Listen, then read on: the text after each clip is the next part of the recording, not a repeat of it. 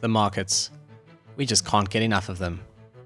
Markets are the drivers of your wealth and investment strategy. Welcome to Magic Markets with your co-hosts, the Finance Ghost and Mohammed Nalla. Together, we have more than 25 years of combined experience in the markets. In addition to our weekly free show that you know and love, we have now launched Magic Markets Premium, a weekly show for our subscribers in which we give detailed analysis on global stocks. Every premium show is accompanied by a report covering the company's strategic drivers, its operating environment, its competitors, bull versus bear case, technical trading indicators, and a long-term investment thesis. At just 99 Rand per month, we are committed to making institutional level analysis affordable for all investors and traders. Visit magic-markets.com to go premium and unlock your full potential in the markets. This podcast is brought to you by Anbro Capital Investments. Invest in the future, invest in growth. Visit investinunicorns.com to learn more. The Unicorn portfolio is managed by Anbro Capital Investments, an authorized financial services provider. This podcast is for informational purposes only and is not financial or investment advice. Please speak to your personal financial advisor. Welcome to episode 92 of Magic Markets, and true to form, Mo is back in Canada. His flight is not even a distant memory, and load shedding is back in South Africa. We were joking about it just before you went home, Mo, how you're looking forward to getting back to electricity, and here we are. So, nothing if not consistent, huh? Yeah, Ghost, always a pleasure doing this with you. And look, I'm not gonna rest on my laurels, because we know from previous experience that I might have electricity, but my internet is rather patchy up here in Canada. So let's just fingers crossed. Let's kick off with today's episode. Really excited, guys. I mean, we've got Craig and Tony from Anbro Capital back with us, and the reason I'm always excited to speak to the guys from Anbro is that we get to unpack some really interesting ideas. I mean, they're really quite generous in terms of their time. They share that with us, but they also share some of their more interesting ideas that are out there. So I'm not going to steal Craig's thunder. I'm going to welcome Craig on the show, and he's going to tell us about stocks that I didn't even hear about today. So Craig, welcome back to Magic Markets.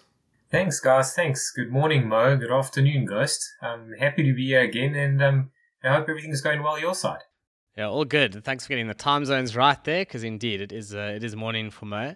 So, Craig, we've had you guys, you and Justin, on a few times now, and we always have such cool chats about some of the stocks in the portfolio and just the way you think about the broader market, your investment approach. I mean, I would certainly encourage listeners, go back through the Magic Markets archives, go on the website or search on the podcast player of your choice for, the other episodes with the team from Anbro. But something about Unicorn, which I don't think enough people realize, is it's not actually just a tech fund. It's very much got a growth focus, and it certainly has a number of other elements to the investment sort of approach that you've highlighted many times before, strong founder influences, etc., etc. But I think one of the stocks we're going to talk about today is not tech-based at all, isn't it? Yeah. Well, I think, as we've sort of highlighted in the past, guys, some of the things we look for when we look at companies that we want to invest in. And, you kind of alluded to it, Ghost, but it's a checklist that we kind of follow, So the first thing we want to see is skin in the game, So we're looking for founders that are involved, that have a large enough shareholding so that it actually matters to them in the businesses that they run and that they started. We obviously want companies that have a good runway for growth, that have a nice total addressable market, that have a very strong balance sheet, and preferably, companies that are also free cash flow positive or even profit making in the real sense of the word.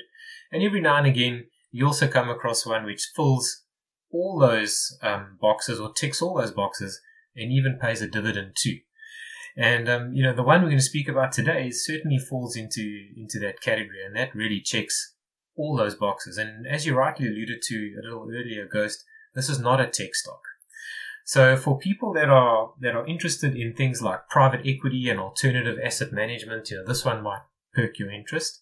The company that we invest in and have in the fund is a company called Patria Investments.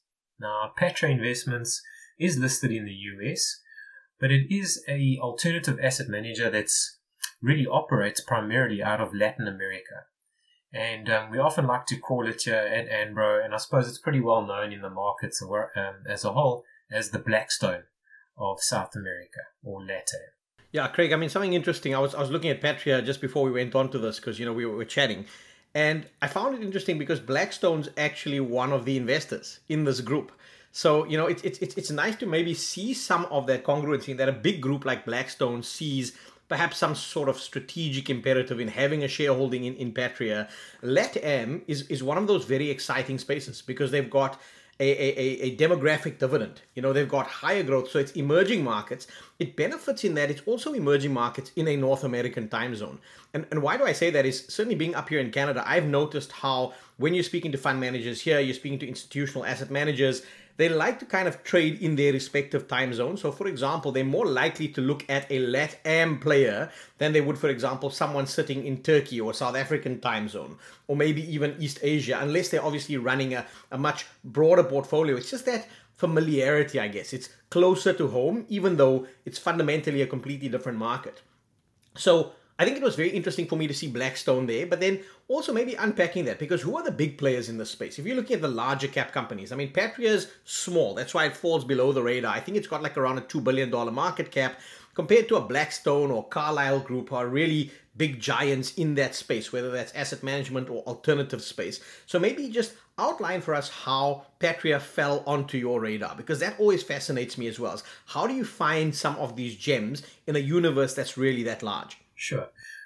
Well, this one is a particularly interesting story, and I think a lot of listeners that have heard us on the show a couple of times now have sort of come to, I guess, associate us with our unicorn portfolio and our unicorn fund, which is a growth orientated portfolio specifically. Now, we also do manage other types of portfolios in that Anbro, and it's nothing we've really spoken too much about on the show, but one of those those portfolios that do garner a lot of attention from our clients is one that's a little bit less less aggressive than the unicorn portfolio. And this is one for customers that are looking for, companies that have sticky income, high dividend yields, less volatile earnings streams and earnings flows, and share prices. And this one actually came across our books as we were doing research for our high dividend yield portfolio and our high income portfolio. And, the research we get from, vast sources all across the US, often, throws a lot of stuff our way. And every now and again, we come across something that's a little bit different and a little bit interesting.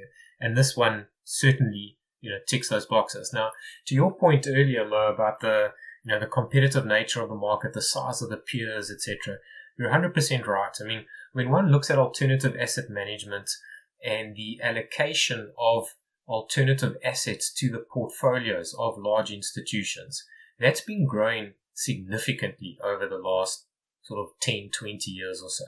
And with that, has obviously created a lot of demand for those types of assets. And, that demand often gets filled by, companies that are looking to provide a service that, that really meets the demands or expectations for that demand.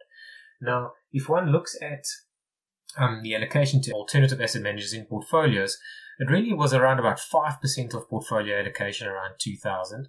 It's sitting closer now to 25% as we sort of tapping into the middle or nearer the end of 2022. And most of that action, for lack of a better word, tends to stay focused around either the States or, first world markets as a whole. And clearly, those markets are, for lack of a better word, I don't want to say saturated, because they're massive, but they're well covered and well understood. And it's often, the next sort of level down that you can go where you can start finding something a little bit interesting. Now, what intrigued us about Patria is they're not a new kid on the block. They've actually been in existence for 3 decades. So they've been around. And, they were initially started as a partnership, if you like, or an association with Solomon Brothers, which is a US investment bank from yesteryear.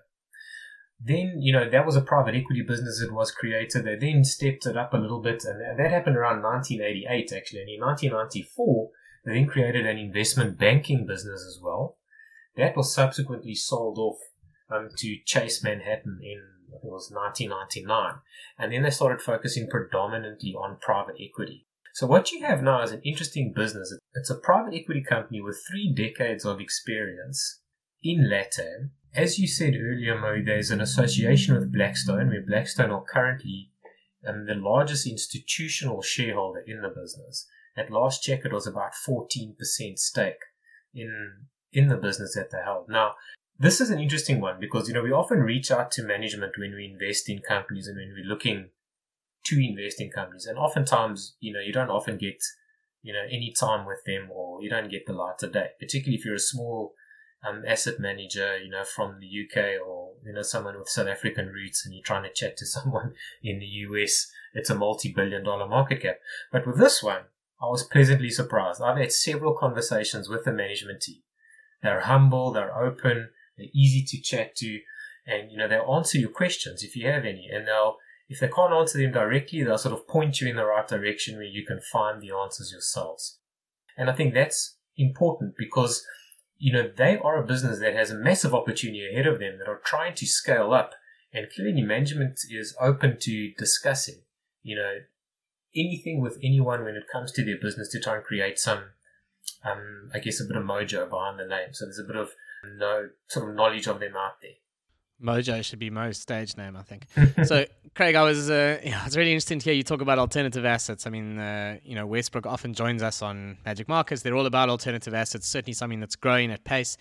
There's a lot of alternative assets in South America that make it onto TV shows, but we won't go there. I have no doubt these are very different alternative assets. One of the property assets is gated communities, in case anyone was wondering how similar South Africa is to South America. So just an observation from my side, something I've heard people in the market talk about. Pepkor recently did a big deal to buy a retailer in Brazil called Avenida. And, what South African retailers had been doing is going to the UK, going to Australia and getting smacked, bluntly. I'm going to be very interested to see how Pepkor does in South America, because in many ways, I've never traveled there myself, but I'm guessing that there are a lot more similarities between South Africa and an economy like Brazil than between South Africa and an economy like Australia, certainly. So from your perspective, looking at South America and LATAM, I guess it's a region that your South African heritage maybe helps you understand a little bit. It is an emerging market, and as you say, it's a case of digging a little bit below the sort of typical US companies and just finding those growth opportunities in other regions. Yeah, so Ghost, I just want to add something in here, in that a lot of people might know this. I know this because I know Craig, but Craig's done some proper due diligence in South America. So he's spent some proper time down in LATAM. He knows that market. He knows what it's like to live and operate in that economy. And so that is why when Craig raised Patria to me as a LATAM play, and if it was anyone else, I would have been like, what are you doing in LATAM? You have no clue. Whereas with Craig and the guys from Anbro, both Craig and Justin, I know they have on the grounds, deep down roots driven experience. So Craig, tell us a little bit about that, because I think that's also an important dimension in this particular context. Sure, we'll do. Well, when we left South Africa originally, our first port of call was actually Panama. And we spent, as you said, Mo, some time in Panama, not only living there and relocating the families as such, but also trying to understand the asset management market and the investment markets there. And there was quite a lot that we garnered from in that space. And the one thing I think which became increasingly important, and it's true not just, I would say, for Panama or LATAM, but it's probably true for most economies everywhere, is one's got to know and understand the lay of the land. And it's something that you alluded to a little earlier, Ghost, when you spoke about the Pepkor acquisition, and just retailers in general, how they kind of struggle when they go offshore, and particularly in the UK or Australia, is oftentimes the way you do business in one place is not the same as the way business is done in another place. So, you might have a great idea, you might be able to think, you have something that you can easily replicate elsewhere, but without knowing the nuances on the ground, it's actually quite difficult. And that's where something like this business really stood out for me and for Justin as well. And the reason I say that is, they have, as I said, a 30-year track record in this space. They've delivered an IRR of 15% per annum in US dollars over that 30-year period. So this is through market cycles, through volatile currencies. The Brazilian sort of real and also, LATAM emerging market currencies, much like the South African one, is also pretty volatile, as we see with our ZAR. So these are guys that have experienced that in this market for many, many years. And they have a competitive positioning there. They have feet on the ground, they have offices all over the world, which helps them attract funds into their various portfolio investments. And I think that's a key differentiator for the business. Now, they are a name that is known in the space. So perhaps, if you're dealing with a big alternative asset manager in the States and someone picks up the phone and says, they're calling from Blackstone or Carlyle, you'll know who they are. And it's a very similar situation when it comes to Patria. The other thing I think that's probably worth mentioning is, the clients that they deal with. So they operate across a whole variety of alternative asset management portfolios. As you can imagine, that includes things like private equity, infrastructure investments, real estate investments, credit. They've recently done a deal where they bought into a venture capital platform, which is a business that's done almost, or rather, even better than they have in a VenCap space in the LATAM region over the last sort of decade and a half. And they've now taken a 40% stake in that company. So the optionality or the offering that they now can provide to their clients is continually expanding. And who are those clients? Now, you guys are going to be interested to hear this, but they have on their books 6 of the 10 biggest American pension funds as clients on their portfolio, and 6 of the 10 biggest sovereign wealth funds as clients on their portfolio. Obviously, those are not just those clients. There's a whole bunch of other clients as well, but it gives you a sense of who they are managing money for and who it is that trusts them with their money. In a space which, as you said, is, perhaps considered a little bit like the Wild West for, first world economies. But for people like us that understand how it works in the third world, you see the opportunity set there and you want it to be done with the people that know what they're doing.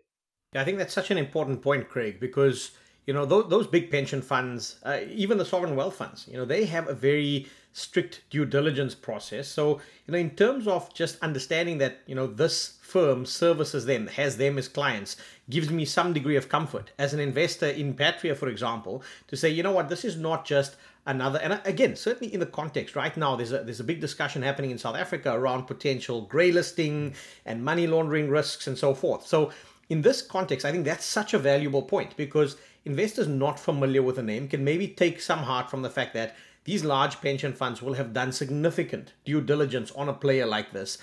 So yeah, thanks for raising that, because it certainly, someone who wasn't familiar with the stock gives me some degree of comfort and maybe a little less apprehension when I'm looking at a name that I'm maybe unfamiliar with in a space and a geography that I'm unfamiliar with. I think there's a good opportunity there for Magic Markets listeners to also learn something cool. So, Craig, you've mentioned the 15% IRR in dollars.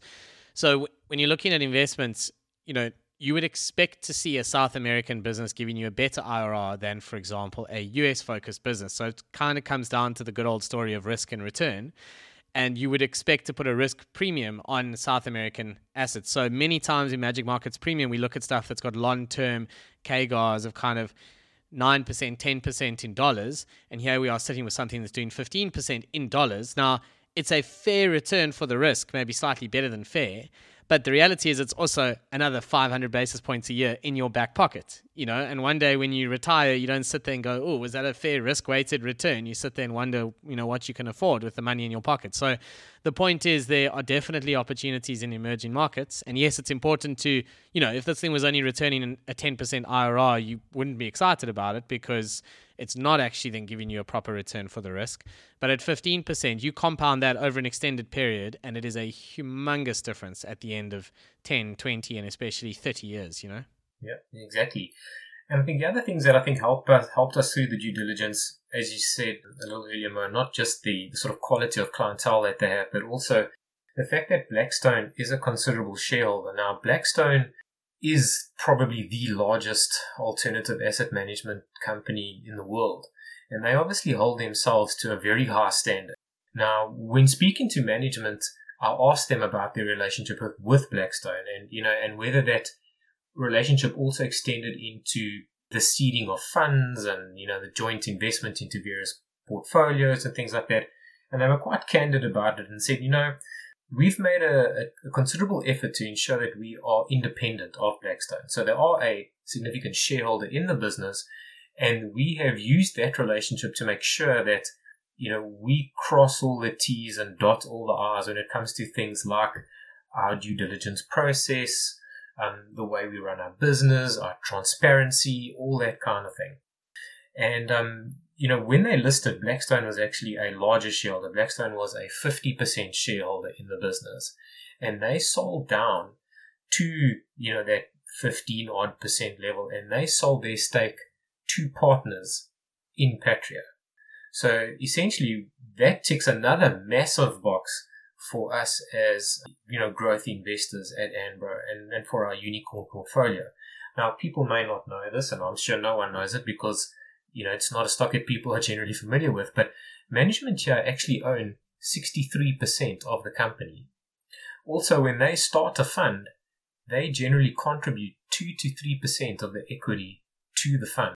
So not only are they aligned in the big picture, the big holding company portfolio, if you like, they're also aligned with investors in the actual investments that they make and the strategies that they run. So there's a massive amount of alignment here. The other thing I think worth mentioning is, when it comes to, how these guys make money. Now, alternative asset managers generally make their money through what we refer to as FRE. And FRE, for people that don't understand the name, or rather the acronym, is fee-related earnings or fee-related income, if you like, for another word. And that is really the cash that is generated or earned, or the management fees that they generate or earn on the funds that they manage. Now, one way, you can value a company like this is obviously look at those earnings and look at the earnings multiple based on that. And this company is growing that FRE figure rapidly. I mean, this year, it looks as if they're on track to grow that number by 68 odd percent. It puts them on a PE, if you like, of around about 15.9 or so at current share prices, which is in itself not, necessarily dirt cheap. But if you look at the massive runway ahead of them, we see the optionality as considerable. Now, their total assets under management right now is about $25 billion, which is not insignificant, but it's tiny. If you look at the overall picture and just something like a Blackstone, for example, I mean, Blackstone's assets under management is about $750 billion. So it's not saying that, they're ever going to be as big as Blackstone, but it gives you a sense of the potential out there, for their AUM to grow, particularly with the client list that they deal with. Now, if one then looks also at, the valuation of Blackstone, I mean, Blackstone trading at the moment at around about, I think it's 40 times FRE. So yes, they're not the same animal, and I want to make sure that, we all understand that. But you're looking at a business that is growing at a considerable clip, trading at 15 times earnings versus, the giants of the industry, which is also growing fast by their standards and by their scale, but trading at something like 3 times the valuation. So, not only is the opportunity set significant, the price is reasonable, the client list is right, there's a lot of skin in the game by management or from management, and also another box we like to tick is debt. There's no debt on the balance sheet either. That makes Mo excited. You can see already, that just gets him so stoked. I knew he was going to throw that one in, Craig. I want to sneak in one additional question here because I want to understand the underlying risks in the business. So with Patria, right, if you look at the underlying portfolio, I understand it's unlisted, it's alternative assets. I see that they have representative offices pretty much all over the world, right? But what does the underlying nature of their portfolio look like? So are you still exposed heavily just to LATAM, or are they exploring investments in other geographies as well? Because I think that's very important to understand the risks to some of those underlying earnings that you just mentioned just now. Sure.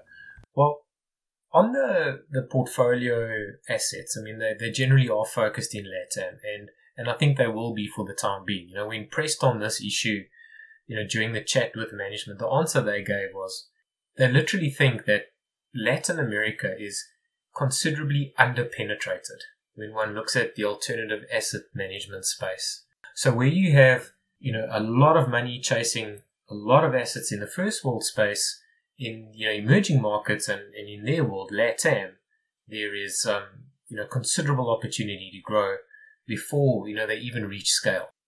And once they've reached scale, and the CEO pretty much said that they don't even know when that will be, to be quite honest, but they might then look outside of LATAM, and they pointed to emerging Asia, perhaps emerging Africa, those sorts of places. But emerging markets seems to be the niche that they want to play in.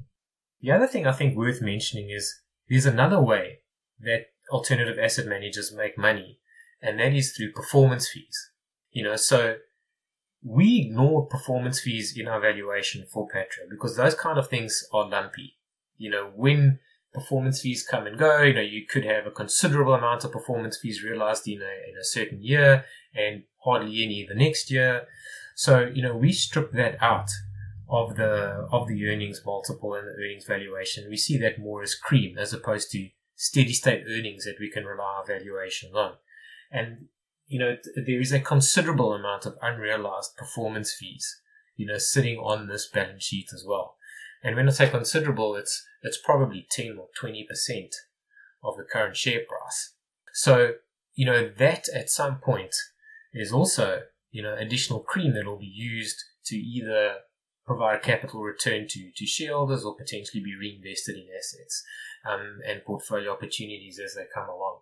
So I think, the business is one where you do have the risks that are associated with investing in emerging markets, for sure. That risk, I think, is not something that we'll ever ignore or be, constantly aware of. And I think the thing is that is obviously reflected then in the position sizing, that you'll have in a business like this and in an investment like this. Obviously, as the company grows and scales, and there's various ways that they're growing. I mean, there's organic growth, and there's also mergers and acquisitions that they're doing. So they are looking outside of, say, Brazil into countries like Mexico, perhaps Colombia, and places like that. And they're saying, if we find another asset manager which is operating in a niche which we're not operating in, and it makes sense to combine the businesses, we'll do that. That then adds another vertical or some more optionality, to the earnings stream, which they can then cross-sell across their client base, and provide for more geographical diversification outside of, say, purely Brazil.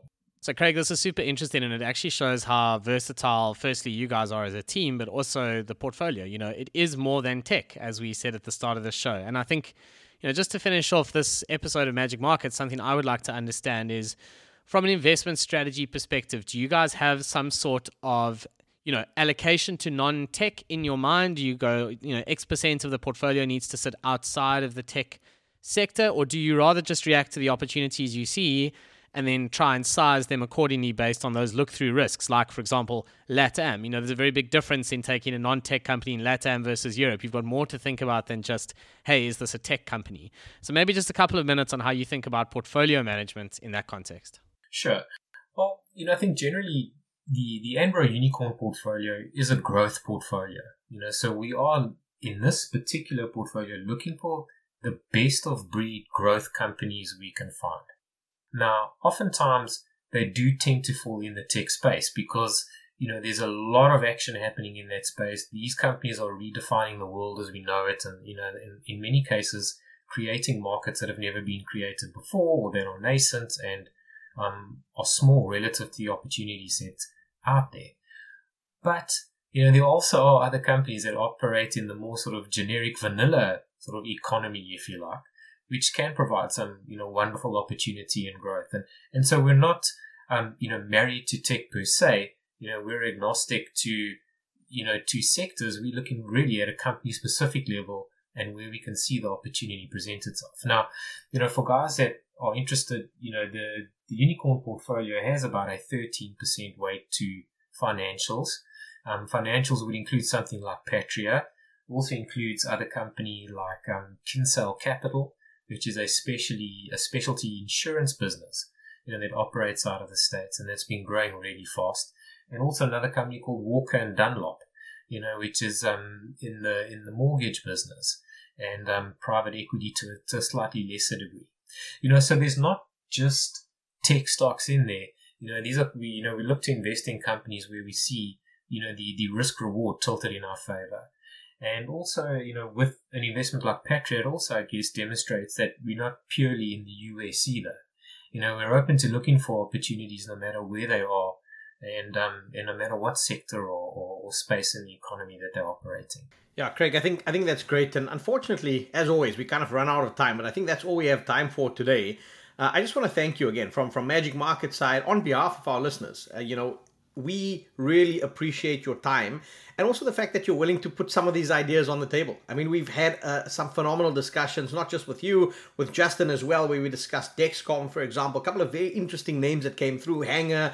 We had that on our last show. So for those of you that maybe missed the previous shows with Enbro, go and have a look at that, where we have discussed not just the philosophy and the thinking around running some of these portfolios, but also some real actionable ideas and why those ideas maybe find their way into the portfolio and how those evolve. I think that's such an important element to understand how Enbro fits in with operationalizing and executing on your ethos, on your investment strategy. So Craig, I just want to thank you from our side. I found this fascinating. I'm going to go and have a look at Patria myself just to try and learn a lot more about that market. It's something that wasn't on my radar, and that's what I really like and what I get out of these discussions is it stretches my mind, it stretches my thinking. To our listeners, we hope it does the same for you. And Ghost, I think unfortunately that's where we're going to have to leave it. But thanks to Craig and to our listeners, until next week, same time, same place. Thanks, Mo. Thanks, Craig. It's always such a pleasure having you on the show. And, for our listeners who are interested in the Unicorn portfolio, something I'm invested in as well, go to investingunicorns.com, check it out, and reach out to the team. They are super friendly, lovely guys. They're always happy to chat.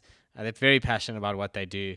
So, yeah, as a place to invest, it's interesting. Obviously, this is not advice. Go and do your own research. But from a global perspective, it's an interesting growth portfolio, not just tech, as we've now fully unpacked on this show. So, Craig, thanks for your time. And we, as always, look forward to our next one with you. Thanks, guys. Appreciate it. This podcast is brought to you by Anbro Capital Investments. Invest in the future. Invest in growth. Visit investingunicorns.com to learn more. The Unicorn portfolio is managed by Anbro Capital Investments, an authorized financial services provider. This podcast is for informational purposes only and is not financial or investment advice. Please speak to your personal financial advisor